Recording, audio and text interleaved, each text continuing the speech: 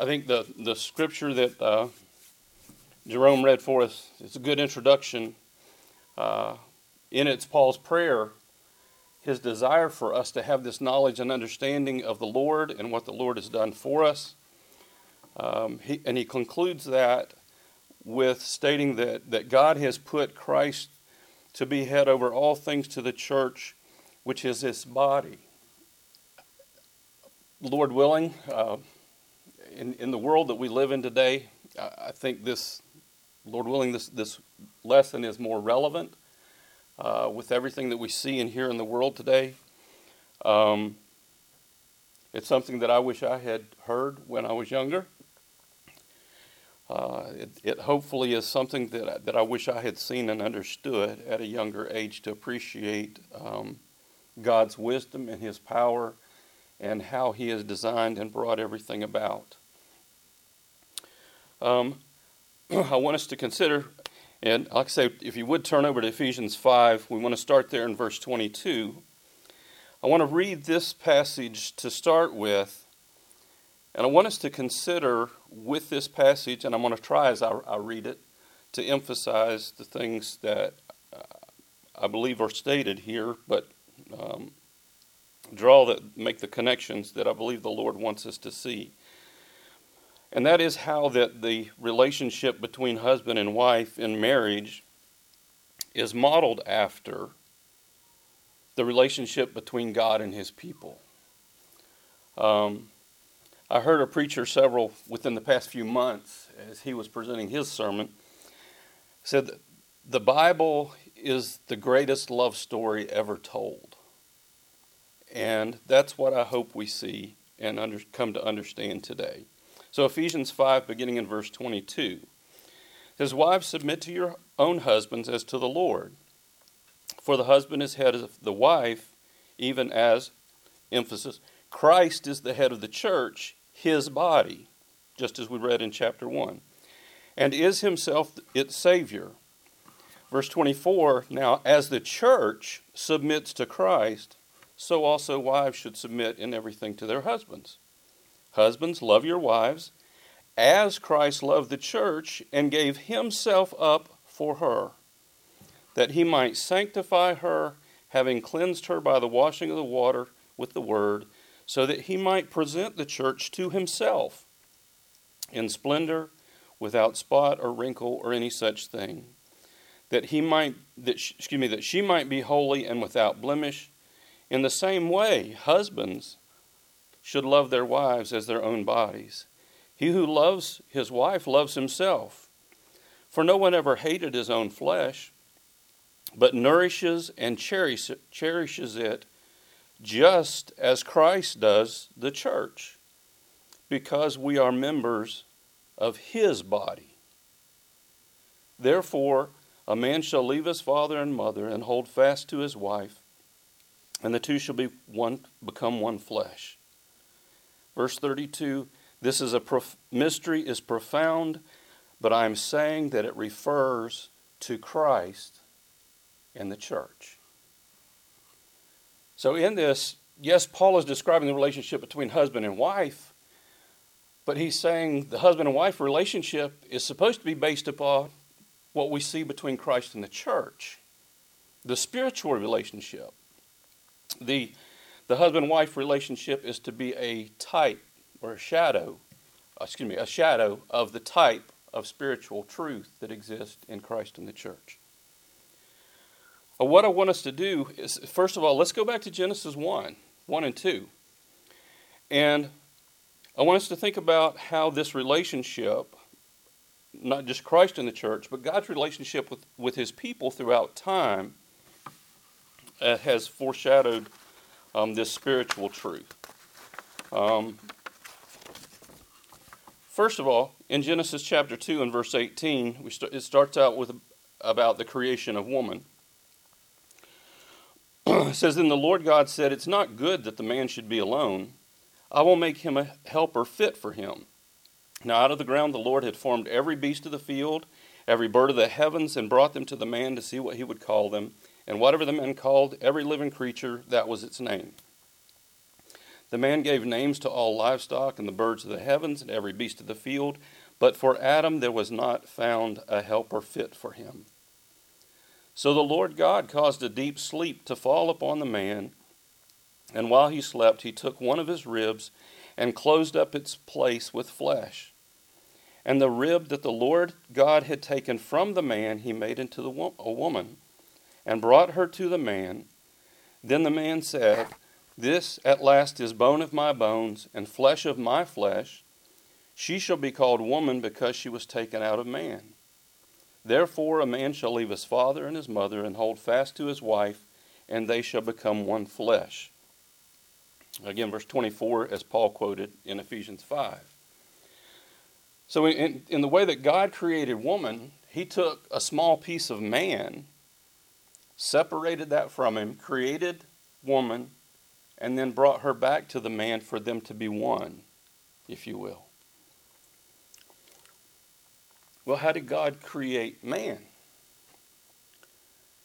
Genesis 2 in verse 7 says, "Then the Lord God formed man from the dust of the ground and breathed into his nostrils the breath of life, and man became a living creature," or a living being, or living soul, depending upon what translation you may have. Now, what's that mean? And how do we make the connections there? A passage from Ecclesiastes 12 in verse 7, and this is referring to death. But there it says, "And the dust returns to the earth as it was, and the spirit returns to God who gave it." The spirit came from God. That's how he formed Adam. He formed him with the dirt, the dust of the ground, and then he took a part, if you will, of his spirit and created man as a separate being. Now, I think, and I want us to think about why God did this. I'll go ahead and say it. He did this so that he might bring us back to him, just as when he created man and then woman, it was to bring the woman back to the man. God created us as human beings, as separate beings, that ultimately he will bring us back to him. We see this again throughout the scriptures. First of all, in the Old Testament, I want to take a look there. In the book of Exodus, after freeing the children of Israel from Egyptian bondage, he leads them to Mount Sinai. And there, in Exodus 19 and verse 3, it's recorded this, says, "While Moses went up to God, the Lord called to him out of the mountain, saying, 'Thus you shall say to the house of Jacob, and tell the people of Israel, you yourselves have seen what I did to the Egyptians, how I bore you on eagle's wings and brought you to myself. Now therefore, if you will indeed obey my voice and keep my covenant, you shall be my treasured possession among all peoples, for all the earth is mine. And that you may become, and that you shall be to me a kingdom of priests, a holy nation. These are the words that you shall speak to the people of Israel.'" God told Moses, I have brought you to myself at Mount Sinai, that you might be a treasured possession of mine, to make you mine. Ezekiel has a description of the same time frame in Exodus. Ezekiel refers to it in Ezekiel 16 and verse 8. Says, "When I passed by you again and saw you," the Lord speaking, "behold, you were at an age for love, and I spread the corner of my garment over you and covered your nakedness. I made my vow to you and entered into a covenant with you, declares the Lord God, and you became mine." Talking to or about the children of Israel. So a quick overview then of Old Testament history. So what happened from the time that God brought them out of Egypt, brought them out of slavery to himself? Well, first of all, the children of Israel murmured and they complained, "We don't have food, we don't have water, you brought us out here to die." But God's still patient with them. At Mount Sinai, Moses goes up onto Mount Sinai to receive the 10 Commandments from God. The people come to Aaron, they say, "We don't know what happened to Moses." So Aaron makes a golden calf and they start worshiping the calf, saying, "This is the God that brought us out of Egypt." But Moses intervenes so God doesn't destroy them. God has mercy. In their continued travels to the promised land, they come up to the edge of the promised land. They send in the spies and everything. They don't have the faith to go in. Only Joshua and Caleb say, we can go in and take the land. The 10 other spies say, no, we can't do this. And they threaten to kill Moses and return to Egypt. And because of that generation, with the exception of Joshua and Caleb, dies in the wilderness. They never see the promised land. God brings their children into the promised land later. Joshua leads them into the land of Canaan, but they fail to destroy and drive out all the nations who were there before them as the Lord commanded. And then Joshua dies. And then we see the book of Judges. In Judges 13, the first part of that verse 1, says, "And the people of Israel again did what was evil in the sight of the Lord." And then in Judges 21:25, it describes Israel in those days. It said, "In those days there was no king in Israel. Everyone did what was right in his own eyes." And so this was a spiritual situation in Israel, but God didn't abandon them. He didn't destroy the nation. He was still merciful. He was still patient. And when they would cry out, even during this period of Judges, he would send a deliverer to them. He would send someone to rescue them. And then finally, in 1 Samuel 8, Israel asks for a king. God gives them a king. And as a united nation, one nation of Israel, they had Saul, David, and Solomon as kings. But then when Solomon was an elderly king in 1 Kings 11, verse 4, it says, "For when Solomon was old, his wives turned away his heart after other gods, and his heart was not wholly true to the Lord his God, as was the heart of his father David.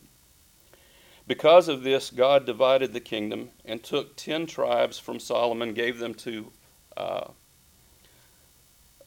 them from his Solomon's son Rehoboam, gave them to Jeroboam.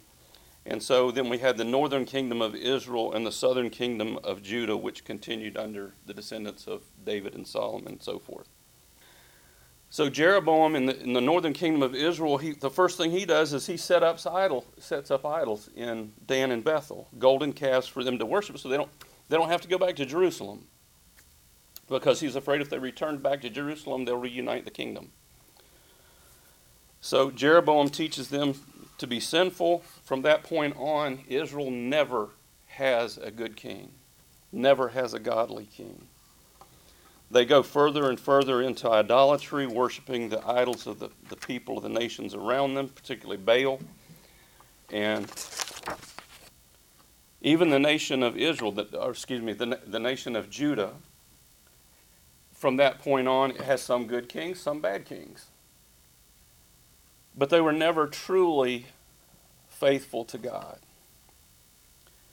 And throughout their history, both Israel and Judah at different times, when times got tough, they had another nation perhaps that was threatening them. Who did they turn to? They turned to other nations around them. They didn't turn to God. They turned to other nations. Again, in Ezekiel 16, Ezekiel, when he's writing, it's later in the Old Testament. The northern nation of Israel has already been taken into captivity.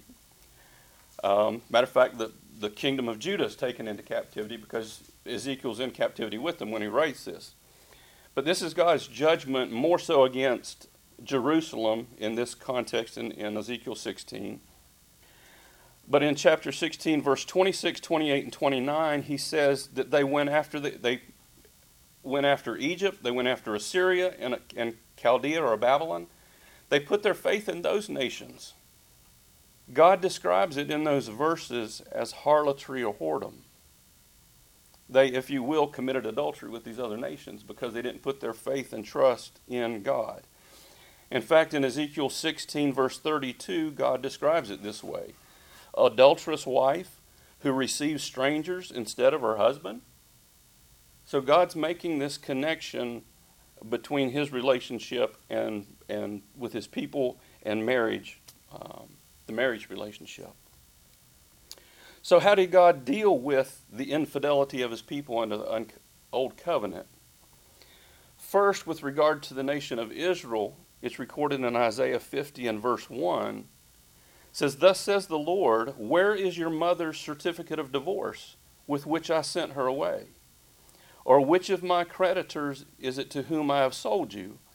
Behold, for your iniquities you were sold, and for your transgressions your mother was sent away." And then that's Israel being given, quote, a certificate of divorce for their infidelity. Then in Jeremiah chapter 3 and verse 1, God asks that if a man divorces his wife and she goes from him and becomes another man's wife, will he return to her? Would not that land be greatly polluted? You have played the whore with many lovers, and would you return to me, declares the Lord? Then also in that same chapter 3, verse 6, says, "The Lord said to me, in the days of King Josiah, have you seen what she did, that faithless one? Israel, how she went up on every high hill and under every green tree, and there played the whore? And I thought, after she has done all this, she will return to me, but she did not return. And her treacherous sister Judah saw it. She saw that for all the adulteries of that faithless one Israel, I had sent her away with a decree of divorce, yet her treacherous sister Judah did not fear. She too went and played the whore. Because she took her whoredom lightly, she polluted the land, committing adultery with stone and tree. Yet for all this, her treacherous sister Judah did not return to me with her whole heart, but in pretense, declares the Lord." So through these prophets, God describes his judgment against Israel as having given her a certificate of divorce. Why? Because she had been unfaithful to him. He did this to both Israel and Judah by sending Israel in exile to Assyria, and later sending Judah in exile to Babylon. He put them away from him. But despite all this, one of the good things about the prophets is that God always gives a sense of hope within the prophets. In the Old Testament, God described this relationship between he and his people in the book of Hosea. In Hosea 1 up through verse 2 and verse 13, he describes what we've already read about their adulterous, their infidelity to him. But then in Hosea 2:14 through the end of chapter 3, which is only 5 verses long, he changes his tune. He gives hope to them. I believe in this context, he's referring more to spiritual Israel in the future. In Hosea chapter 3 and verse 1, he says, "And the Lord said to me," again talking to Hosea, using Hosea's relationship with his wife as a parallel with the Lord in Israel. It says, "The Lord said to me, go again, love a woman who is loved by another man and is an adulteress, even as the Lord loves the children of Israel, though they turn to other gods and love cakes of raisins. So I bought her for 15 shekels of silver and a homer, and I'm not sure how to pronounce this word, lethek of barley." I think it's a homer and a half of barley. Don't hold me to that, maybe in a different translation. "And I said to her, you must dwell as mine for many days.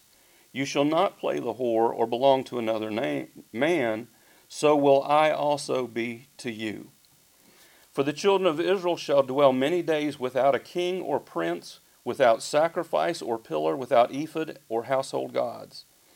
Afterward the children of Israel shall return and seek the Lord their God, and David their king, and they shall come in fear to the Lord and to his goodness in the latter days." Again, I think that's prophetic, looking at the New Testament, looking prophetically at God buying mankind back, if you will, through the blood of Jesus. Back up, I want to read 2 verses from Hosea chapter 2, because I think this expresses it much more deeply. In Hosea 2, verses 19 and 20, he says, "And I will betroth you to me forever. I will betroth you to me in righteousness and in justice, in steadfast love and in mercy. I will betroth you to me in faithfulness, and you shall know the Lord." God's promising to bring them back. And again, I think this is referring to spiritual Israel in the New Testament and what he would do through Christ. So then thinking about the New Testament, then what do we see in the New Testament?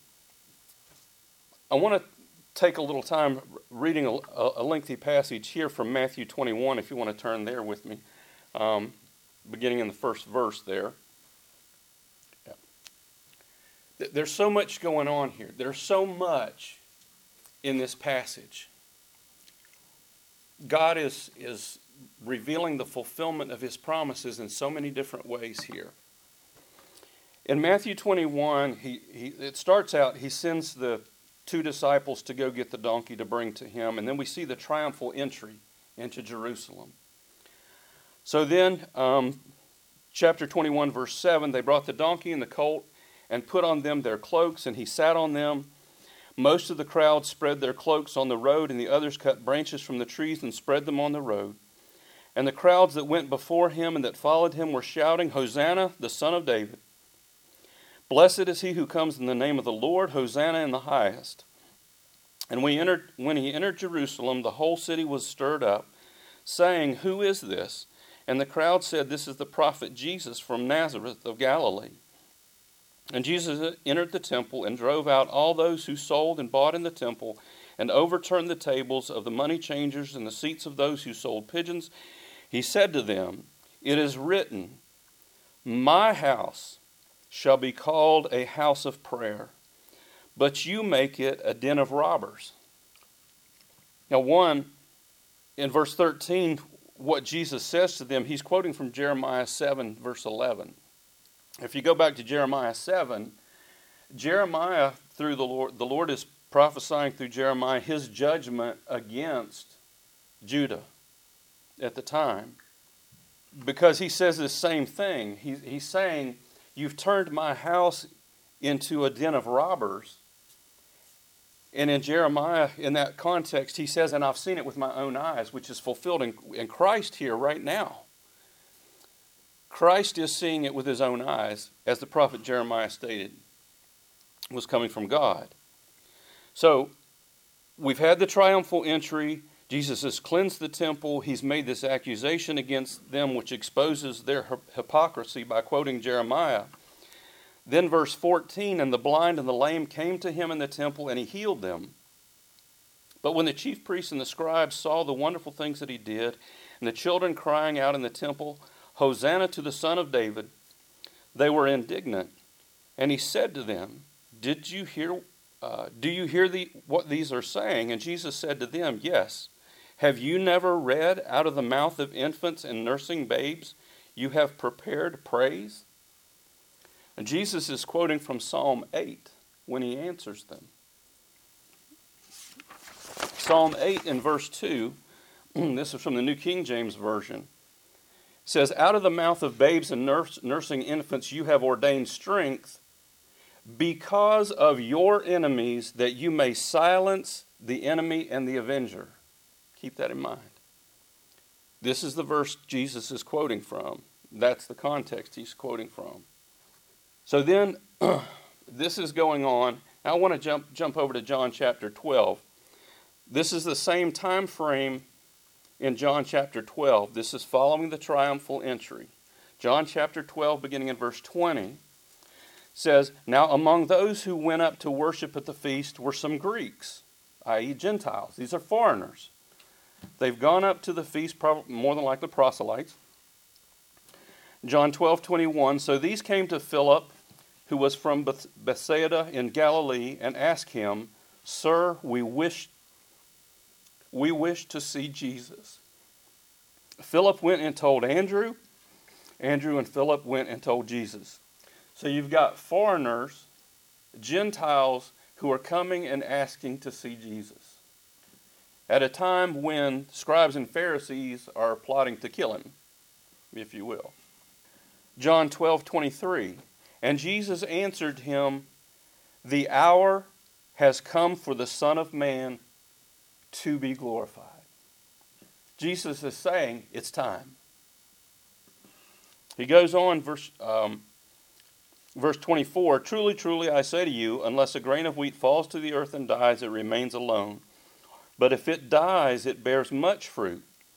Whoever loves his life loses it. Whoever hates his life in this world will keep it for eternal life. If anyone serves me, he must follow me.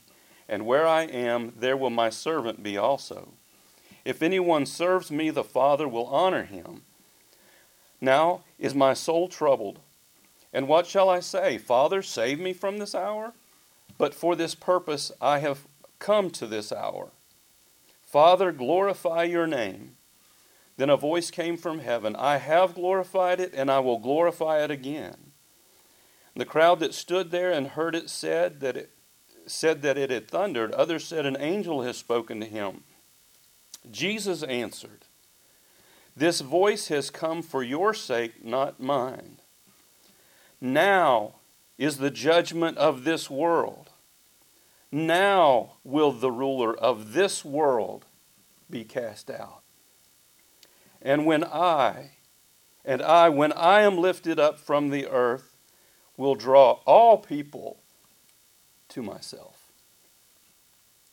So I wanted to spend time with that context, because from the time of the triumphal entry, what do we have?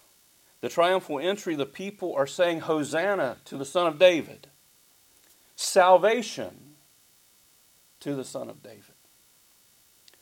They're crying out for help. They're crying out for salvation. Jesus, in this context, again from where he quoted from Jeremiah, is rebuking the sin and the hypocrisy that's going on in the temple. He, in the temple, demonstrated his power to heal. Jesus said, it is time for the Son of Man to be glorified. And when Jesus said, Father, glorify your name, the voice came from heaven, I have glorified it, and I will glorify it again. He also said that this is a pronouncement of judgment upon the world. And he's saying that at this time, the ruler of the world will be cast out. Now consider that in the context that when the scribes and Pharisees questioned him, asking him if he heard what the children were saying when they were saying, Hosanna to the Son of David. The scribes and the Pharisees said, don't you hear what they're saying? And he said, yeah. And he said, haven't you heard? It said that out of the mouth of babes and nursing infants, he quotes from Psalm 8 and verse 2. Which again, Psalm 8 and verse 2 says, out of the mouth of babes and nursing infants you have ordained strength because of your enemies, that you may silence the enemy and the avenger. Why? Because Jesus said, now is the ruler of this world cast out. In the New Testament, the Hebrew writer also quotes from Psalm 8, verses 4 through 6. He quotes this in Hebrews 2, verses 6 through 8. Then in Hebrews 2 and verse 9, the latter part of that verse, the Hebrew writer states that by the grace of God, he, referring to Jesus, might taste death for everyone. And then later in Hebrews 2 and verse 14, since therefore the children share in the flesh and blood, he himself likewise partook of the same things, that through death he might destroy the one who has the power of death, that is the devil. So it's in that context, Jesus has come through the triumphal entry. He's shown the hypocrisy that's going on in the temple. He said that the judgment's come into the world. The ruler of this world's going to be cast out. And he says, when I am lifted up from the earth, I will draw people unto me. You see the parallel between that and what God did for Israel, bringing them out of Egyptian bondage? In Exodus 19, he says, I have brought you to myself, that you might be my treasured possession. Jesus is telling him, I'm here to deliver you.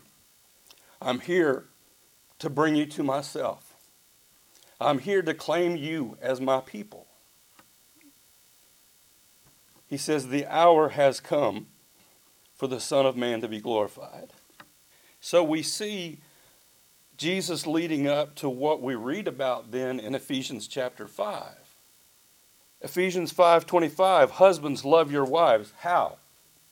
As Christ loved the church and gave himself up for her, that he might sanctify her, having cleansed her by the washing of the water with the word, so that he might present the church to himself in splendor, without spot or wrinkle or any such thing, that she might be holy and without blemish.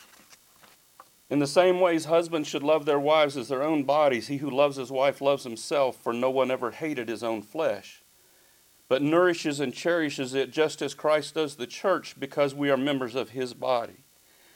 Therefore, a man shall leave his father and mother and hold fast to his wife, and the two shall become one flesh. This mystery is profound, and I'm saying that it refers to Christ and the church. But what we share in this relationship with Christ as part of his kingdom, of his church, of his body right now, is only a foreshadowing of the relationship that we'll have with the Lord in eternity. Because John writes or records in Revelation 19 verse 6, and I heard as it were the voice of a great multitude, as the sound of many waters, as the sound of mighty thundering, saying, Hallelujah, for the Lord God omnipotent reigns. Let us be glad and rejoice and give him glory, for the marriage of the Lamb has come, and his bride has made herself ready. And to her it was granted to be arrayed in fine linen, clean and bright, for the fine linen is the righteous acts of the saints. And he said to me, Right, blessed are those who are called to the marriage supper of the Lamb. And he said to me, These are the true sayings of God. So what God started in Genesis 1 when he created man, and he took of his spirit, and he put his spirit in the dust of the earth that man might become a living being, he is bringing to fruition in Revelation in heaven when he comes back, to bring us back to him, to be one with him in eternity.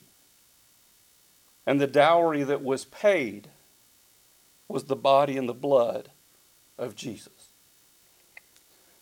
I want the emphasis to be on the spiritual relationship here. But I also wanted us to see that God's laws concerning marriage, moral purity, and divorce parallel his relationship with his people. They were designed and made to model the spiritual relationship, so that the physical relationship could also point people to the spiritual relationship. The two are intertwined. We've already talked about this and read it from Ephesians chapter 5. But think about it also in the context in 1 Corinthians chapter 6. I know we've studied this recently on Tuesday. 1 Corinthians 6, beginning in verse 9, he says, Or do you not know that the unrighteous will not inherit the kingdom of God? Do not be deceived. Neither the sexually immoral, nor idolaters, nor adulterers, nor men who practice homosexuality, nor thieves, nor the greedy, nor drunkards, nor revilers, nor swindlers will inherit the kingdom of God. And such were some of you. But you were washed, you were sanctified, you were justified in the name of the Lord Jesus Christ and by the Spirit of our God. Remember what it said he did for us in Ephesians 5? What he did for the church? He gave himself for her that he might present her to himself without spot and without blemish, pure. He goes on and says, All things are lawful for me, but all things are not helpful. All things are lawful for me, but I will not be enslaved by anything. Food is meat for the stomach and stomach for the food, and God will destroy both one and the other. The body is not meant for sexual immorality, but for the Lord, and the Lord for the body. And God raised the Lord and will also raise us up by his power. Do you not know that your bodies are members of Christ? Shall I then take members of Christ and make them members of a prostitute? Never. Or do you not know that he who is joined to a prostitute becomes one body with her? For it is written, the two will become one flesh. But he who is joined to the Lord becomes one spirit with him. Flee sexual immorality. Every other sin a person commits is outside the body, but the sexually immoral person sins against his own body. Or do you not know that your body is the temple of the Holy Spirit within you, whom you have from God, and you are not your own? For you were bought with a price, so glorify God in your body. On this passage, again, backing up, he says, verse 17, but he who is joined to the Lord becomes what? One spirit with him. He brings us back to him to be one spirit with him. And he puts that in the context of avoiding sexual immorality. But he also, within that context, again refers back to Genesis 2, and the two became one flesh. So we see all those parallels. He also brings in there that our body is the temple of the Holy Spirit. And again, if we go to other passages, we go to Ephesians 1, the Holy Spirit's been given to us as an earnest, as a down payment of what? Of what we're going to have in heaven. And Peter on the day of Pentecost said, repent and be baptized for the remission of sins, and you'll receive the gift of the Holy Spirit. So the Holy Spirit is also, if you will, a portion of that dowry which has been given to us of the promise that's yet to come. Some other passages to consider with regard to why God's laws regarding moral purity and marriage and so forth matter. I want to compare two passages. First of all, Hebrews 13 and verse 4 says, let marriage be held in honor among all, and let the marriage bed be undefiled, for God will judge the sexually immoral and adulterous. Now, I want to compare that with Romans 13. Romans 13, beginning in verse 11, says, besides this, you know the time that the hour has come for you to awake from sleep, for salvation is nearer to us now than when we first believed. The night is far gone, the day is at hand. So let us cast off the works of darkness and put on the armor of light. Let us walk properly as in the daytime, not in orgies and drunkenness, not in sexual immorality and sensuality, not in quarreling and jealousy, but put on the Lord Jesus Christ and make no provision for the flesh to gratify its desires. Now, what I want us to compare, this is something a brother shared years ago that I heard. In Hebrews 13 and verse 4, where it says marriage is to be held in honor, and the marriage bed undefiled, where it translates marriage bed, is the same word that in Romans 13 is translated sexual immorality. It's the same Greek word. But in marriage, it's undefiled. In marriage, it's pure. In Romans 13, it's sin. Same thing. What makes it sin in one context and not in the other? Because the context of marriage is the context in which God intended for it to be fulfilled. So why is that? I want you to think about some things. We already talked about how God created woman. He took this little bitty part of man, created woman, brought her back to the man to be one with man as his wife. God created man by taking this part of himself, his spirit, and to bring it back to himself. In this physical relationship that is pure within marriage, when you have a man and woman come together, God has designed it such that you take this little tiny physical piece of man and this little tiny physical piece of woman, and they come together and they form a new living soul. Just like God created man. Just like God created woman. I want you to think about that in the context of what the Lord reveals through the prophet Malachi in Malachi 2. Malachi 2, beginning in verse 13, he says, and this second thing you do, you cover the Lord's altar with tears, with weeping and groaning, because he no longer regards the offering or accepts it with favor from your hand. But you say, why does he not? Because the Lord was witness between you and the wife of your youth, to whom you have been faithless. Though she is your companion and your wife by covenant, did he not make them one with a portion of the Spirit in their union? And what is the one God seeking? Godly offspring. So guard yourselves in your spirit, and let none of you be faithless to the wife of your youth. For the man who does not love his wife, but divorces her, says the Lord, the God of Israel covers his garment with violence, says the Lord of hosts. So guard yourselves in your spirit and do not be faithless. Again, he's tying these physical relationships together, but he says within that context, it's because God wants godly offspring.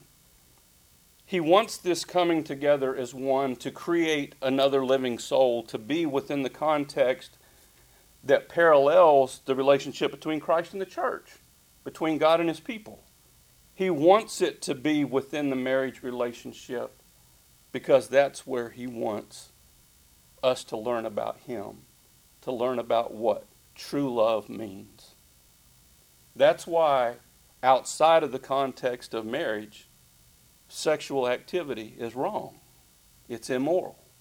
God didn't design it that way. He designed it in a specific way for a specific purpose, and that is to point us to him and our relationship with him. I also want you to consider or give some thought to, and we're not going to read all the passages. We could spend a whole series of lessons on in the New Testament on the New Testament teaching regarding marriage and divorce and such things. One passage I want to read, Romans chapter 7, verse 2 and 3. And I realize this is in a different context, but again, he's using it to show a spiritual truth. He says, "For a married woman who is bound by law to her husband while he lives, but if her husband dies, she is released from the law of marriage. Accordingly, she will be called an adulteress if she lives with another man while her husband is alive. But if her husband dies, she is free from the law, and if she marries another man, she's not an adulteress." Again, all these are ESV translations. And then when Jesus has been whenever Jesus taught in the Gospels on marriage and divorce, whenever he was questioned primarily, he always goes back to Genesis. Well, almost always. He didn't in Matthew and the Sermon on the Mount, but in Matthew 19 and in Mark's account, he goes back to the beginning. But in all those, the only exception that Jesus gives for allowing a divorce to ever take place is based upon sexual immorality. And I want you to think about that because that parallels why he gave Israel and Judah a certificate of divorce under the Old Covenant. There's an exact parallel. Now again, I'm not going into details on that, but I think that's why God's teaching on these other things matter. Is because he wants us to understand what our relationship to him should be. Not because he's just trying to regulate our behavior here. He's trying to point us to him. One thing to think about, a side note. That was the only reason that Jesus said he would permit or allow a divorce. And I say allow. He did not command a divorce, even in that situation. And now why do I say that? Number one, he didn't command it. But look at his dealings with Israel and Judah under the Old Testament. How long did it take before God gave those nations a certificate of divorce? It wasn't the first time that nation was disobedient. It wasn't the first time that nation rebelled against him. It was after centuries of God's long suffering and patience before he put them away and sent them away. So one last passage I want to share with you and a few closing thoughts. Matthew 22, beginning in verse 1.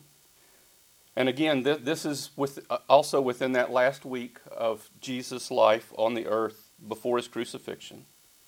Matthew 22, verse 1, "And again Jesus spoke to them in parables, saying, The kingdom of heaven may be compared to a king who gave a wedding feast for his son, and sent his servants to call those who were invited to the wedding feast.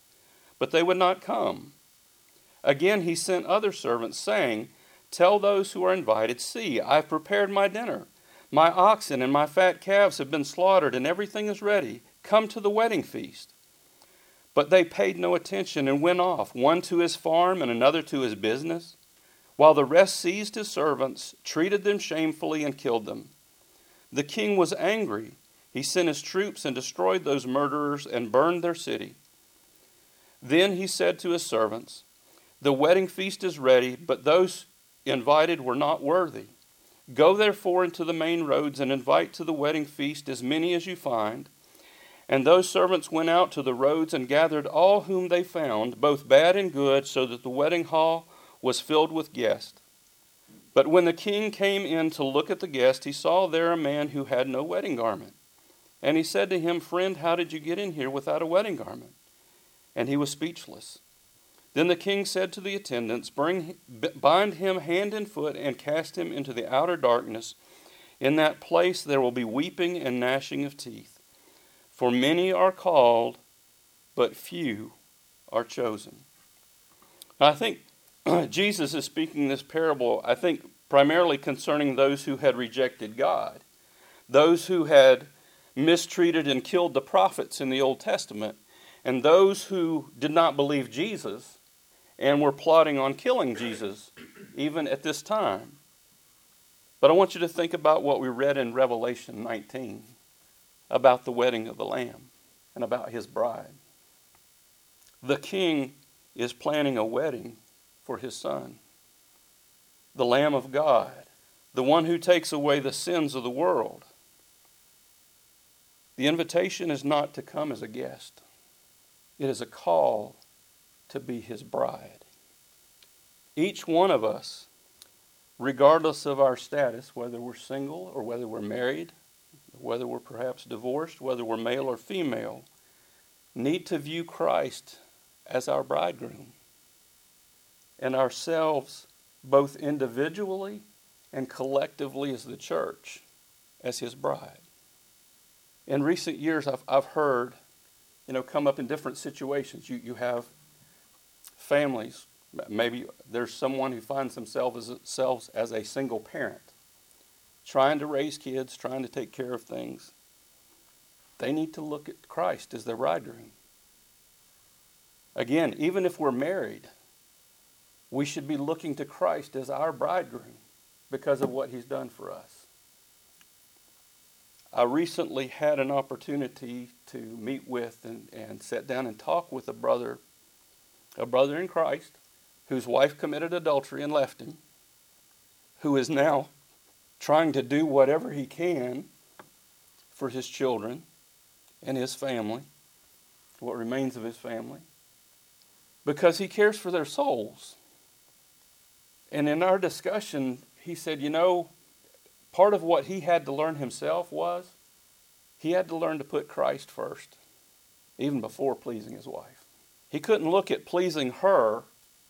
He had to look at pleasing the Lord. That's what will get us through those difficult times, is when we see Christ as the bridegroom and ourself as his bride. Because even if I'm a man, I don't have any doubts about that in the current world we live in. Even as a man, if I'm a Christian, I'm a part of his body. I'm a part of his church. So what's my role? My role is to be subject to him and him alone because of what he's done. He's bought me. He's cleansed me. He's purified me. No one else has done that. So, have you allowed him to purify you? Have you allowed him to sanctify you through his blood, to draw you to himself, that he might present you to himself spotless and without blemish? And if you have you remained faithful to him? Or have you put your faith and your trust in yourself or in others or in other things in this world instead of him? Wherever you find yourself, regardless of where you find yourself, let us first of all pray for each other in this. And if you have a need that can be addressed, then let us address it together today as we stand and we sing.